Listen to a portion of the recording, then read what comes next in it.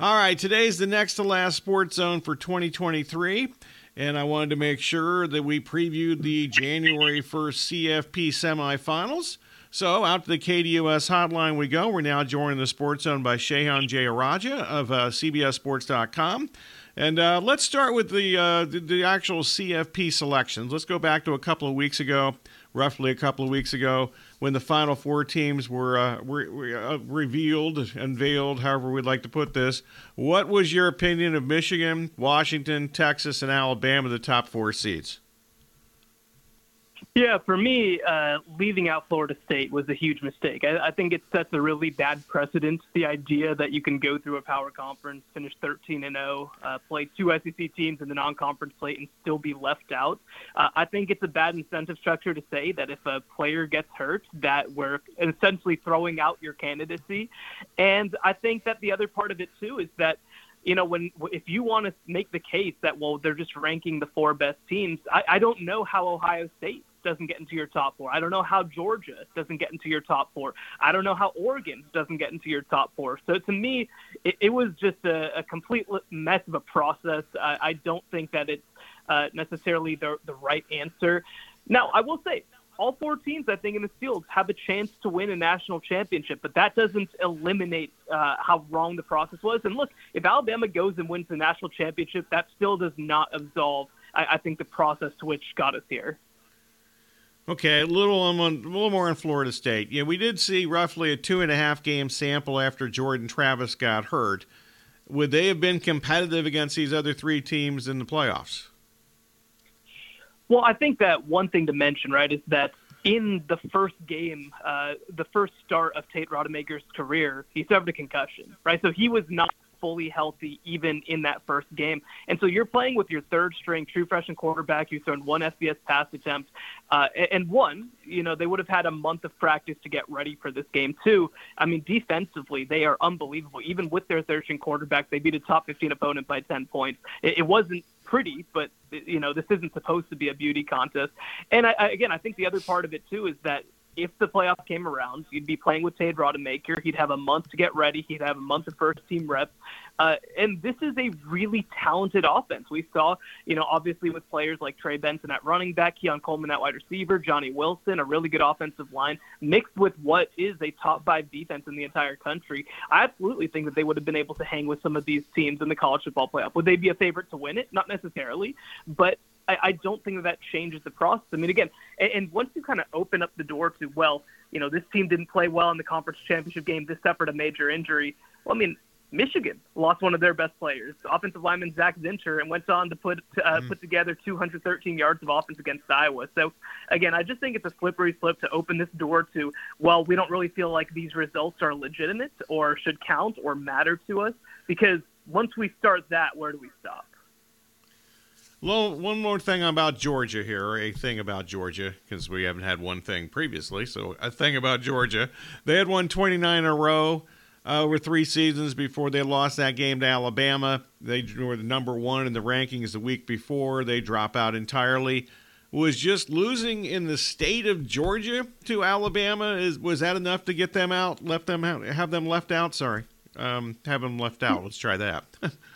Yeah. Well, I think that what's interesting about this, right, is the committee's kind of trying to use whatever level of logic that they're trying to do, right? And one of the very key things that they said, if you win a conference championship, that is a tiebreaker in a lot of ways. And with Alabama having a tiebreak victory over Georgia because of beating them in the conference championship, and then you mix in Texas having that similar tiebreak situation over Alabama and really not having a very good case to have Alabama move ahead of Texas, I do think that made things complicated. Now, again, if you're going to talk about the teams that, no matter what, put everything aside, are the best 4 teams in the country, I think that Georgia has a really good case to be one of those 4 teams.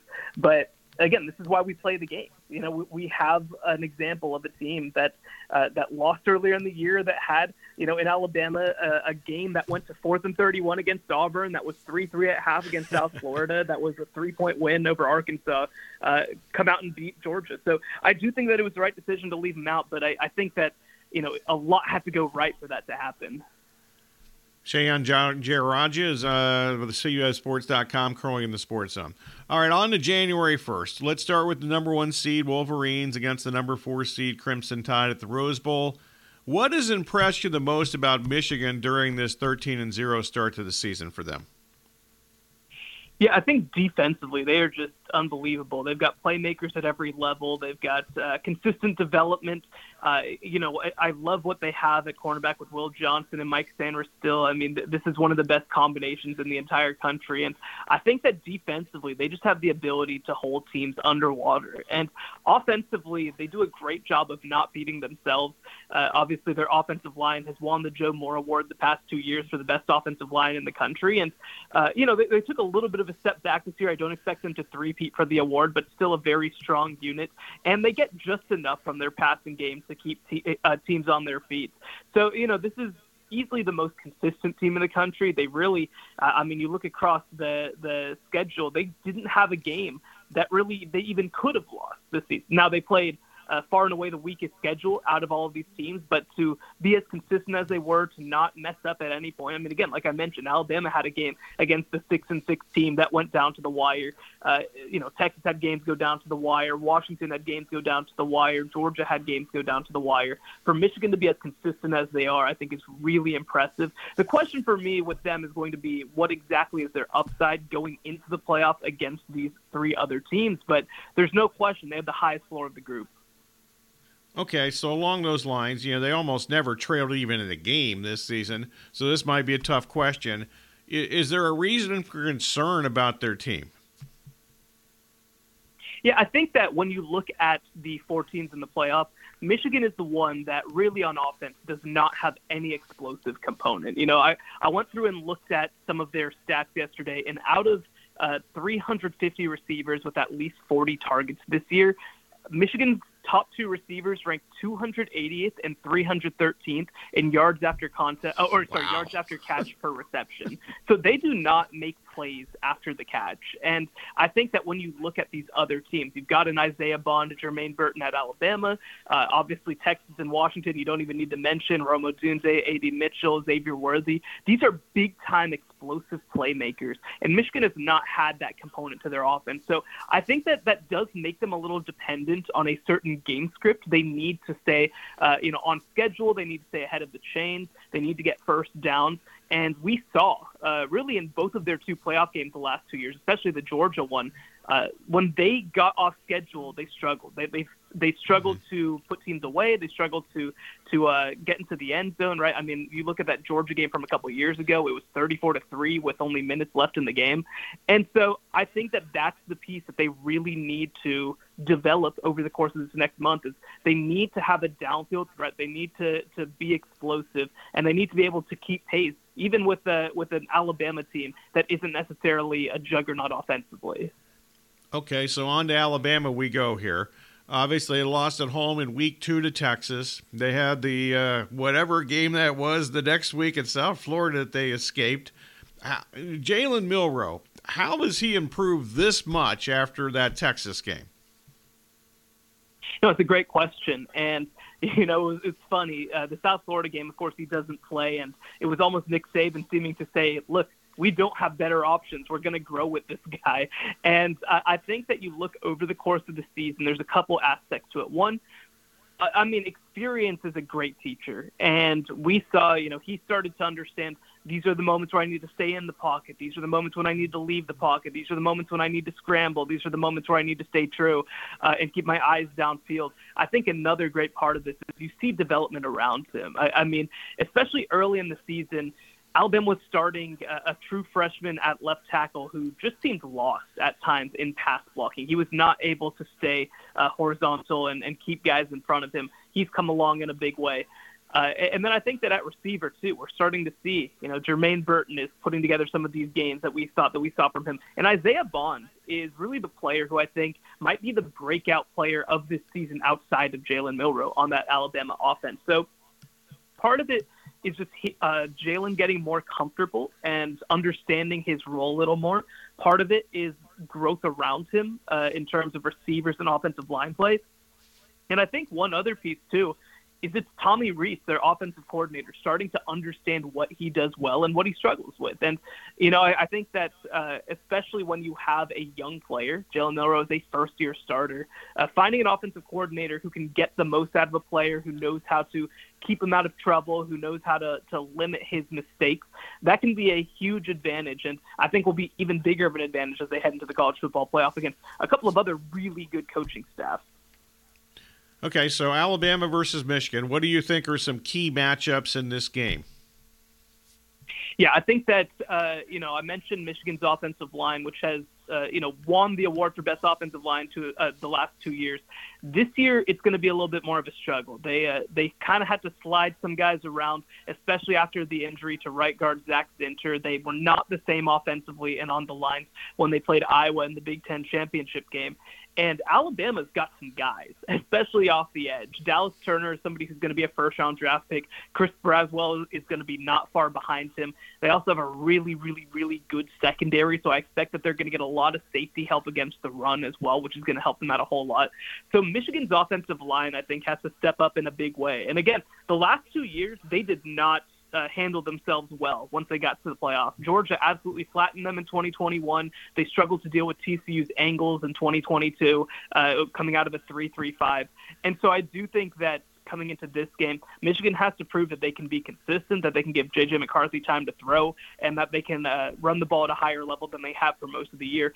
And for Alabama, I think it's to not make too many mistakes. I mean, that's the thing. Michigan doesn't beat themselves. Alabama has at times this year. We've seen interceptions from Jalen Milroe. We've seen fumbles. We've seen broken plays. We've seen, on defense, some breakdowns. I think that Alabama, if you just go head-to-head, I think is a more talented team. And so it's going to be up to them to just let their playmakers make plays, not make the game too complicated, and try to win some of these one-on-one battles. So I do think that Alabama ends up coming away with this game, but I expect a low-scoring game, and Jalen Milroe, again, is the key, because if he doesn't turn over the ball, I think Alabama's in great shape. All right, Shehan, let's move on to the other game. Game 2 on New Year's Day is the number 2 seed Washington Huskies against the number 3 seed Texas in the Sugar Bowl. First up, should we expect like a home crowd advantage for Texas playing in New Orleans? I do think so. You talk about Texas, obviously one state over from New Orleans. It's a very easy flight. I'm based out of Texas as well. Lots of people will be coming from Houston, which is a short drive away. Lots of people will be flying from Dallas. So, yeah, I mean, there will be lots of Washington fans there. I have no doubt about that. But I do think that this is going to be maybe a 70, 65, 35 Texas home game potentially. Okay, so once we've established that, and I think that's why that they're like a 4.5-point favorite. I think that factors in for sure. But yeah, Washington, they won multiple close games pretty much after September. They're now an underdog for the third time in the last 4 games. Why did the Huskies win all these close games? It's a great question, and I think it's a couple of things. One, in Michael Penix Jr., they've got one of the calmest and most consistent quarterbacks in the country. I mean, he just makes plays at the biggest time. Sometimes it's, a 40-yard touchdown pass to Rome Odunze to beat Oregon. Sometimes it's pulling a carry and sweeping around the edge against Oregon State to convert a key fourth down. They just do such a good job of letting Michael Penix lean on his strengths. And he's as good of a passer as there is in the country. I'd make the case that as a pure passer, he has been the best quarterback in the entire country this year. And he has a really good stable of wide receivers as well. But, when you look at Washington, too, they are a team that just understands situational football at a level that, I mean, there's very few teams in the country over the past couple of years that I think have leveraged it as much, right? Defensively, they don't rank among the top teams, but they always get a stop in the right situation. They always get stopped on 3rd and long. They always manage to convert in key spots. So, I mean, this is a Washington team that is just astonishingly well coached by Kalen DeBoer. I mean, you look at his record as a head coach. He was an NAIA coach for a long time, went to Fresno State, now at Washington, and his winning percentage is something like 93% as a head coach. He does not lose football games very often. And, I think that it comes down to those factors, just knowing when to put the pedal down, knowing when to pull back. And again, I mean, I think that Washington right now, they have the longest winning streak of any team in the FBS now that Georgia lost. They've won 20 games in a row, including a win, by the way, over this Texas team last year in the Alamo Bowl. So I think that they are as well prepared and as experienced and as veteran a team as any in the entire country. Okay, I would ask the obligatory is Texas back question, but they're really not back because they've never been in the CFP before. So what has made the Longhorns this good this season? Yeah, I mean, I've been asked, of course, that particular question so many times this year, and my answer has been conference contention is being back for Texas. So this is a level above back, like you mentioned. I think that when you look at this team, Steve Sarkisian took over in 2021. It was a struggle. They went 13-12 their first two seasons under Steve Sarkisian. But they've been building to the season in a lot of ways, from the perspective of developing talent, from the perspective of growing up some young players, of having a second-year starting quarterback in Quinn Ewers, and in building up that wide receiver room, including junior Xavier Worthy coming along as a third-year player. So when you look at this team, this is a team that looks in a lot of ways like some of the Alabama teams that Steve Sarkisian was a part of a couple years ago, including that 2020 team that he coordinated to a national championship. They're deep, they're physical, they're big, they have depth at every key position. And I think that, the big thing for them has been offensively, they have been at times inconsistent, even as they've tried to figure themselves out. But defensively, they show up every single week. T'Vondre Sweat on the defensive line won the Outland Trophy as the best interior lineman on either side in college football, and he absolutely deserves it. He is a run-stopping force on his own.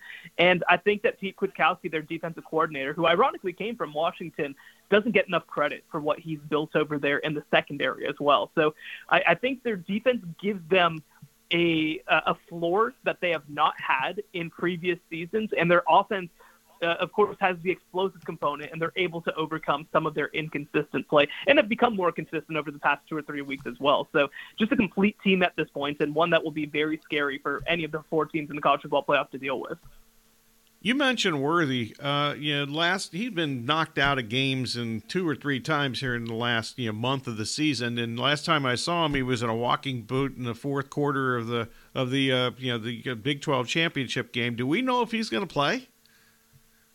It's up in the air right now, but I think that he's expected to play. They said that he's been dealing with some nagging sort of ankle stuff for about a month before that. He was actually knocked out for a bit against Texas Tech as well, but came back to play in the Big 12 title game.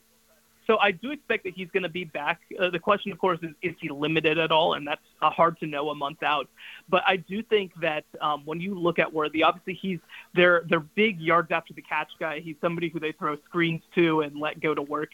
But they are so deep at the receiver position. A.D. Mitchell, I mean, I think there's a case that he's made his case as the number one receiver on this team. Jordan Whittington is as good a possession receiver as there is in college football. Jatavian Sanders, to me, outside of Brock Bowers, is the best tight end in the country. So they have depth at that position, but absolutely getting Worthy back and healthy will be a huge priority for them, especially as they head into this 2-game stretch potentially. Okay, I certainly understand that this game's more than 2 weeks away, but do we have a lean or a prediction who wins Texas against Washington? Yeah, so this is going to be a great game to me. I mean, to me, this is the national championship game. I think the winner of this game beats either Michigan or Alabama in the national championship game. Now, that might be wrong, obviously, but that's just my feel right now. Texas is such a complete team. And you look at what they do defensively, it's incredible.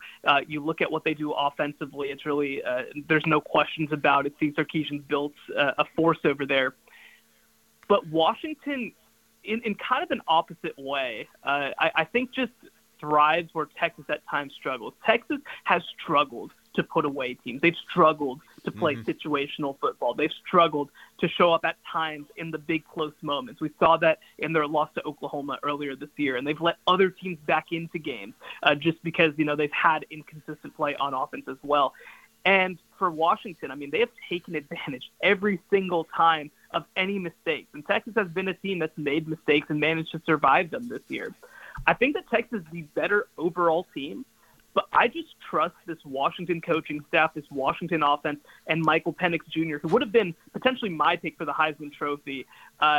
I just trust them to make plays in the biggest moments. And the other part of this, too, is that Texas is a deeper team, like I mentioned, but having this month off gives Washington an opportunity to fully get healthy. We just heard yesterday that Rome Odunze, their star Biletnikoff finalist wide receiver, was apparently dealing with a broken rib for the latter half of the season. Having a month off to get healthy and get back to form is going to be huge for this team. So it's going to be a barn burner. It is going to be one of the games of the year in college football.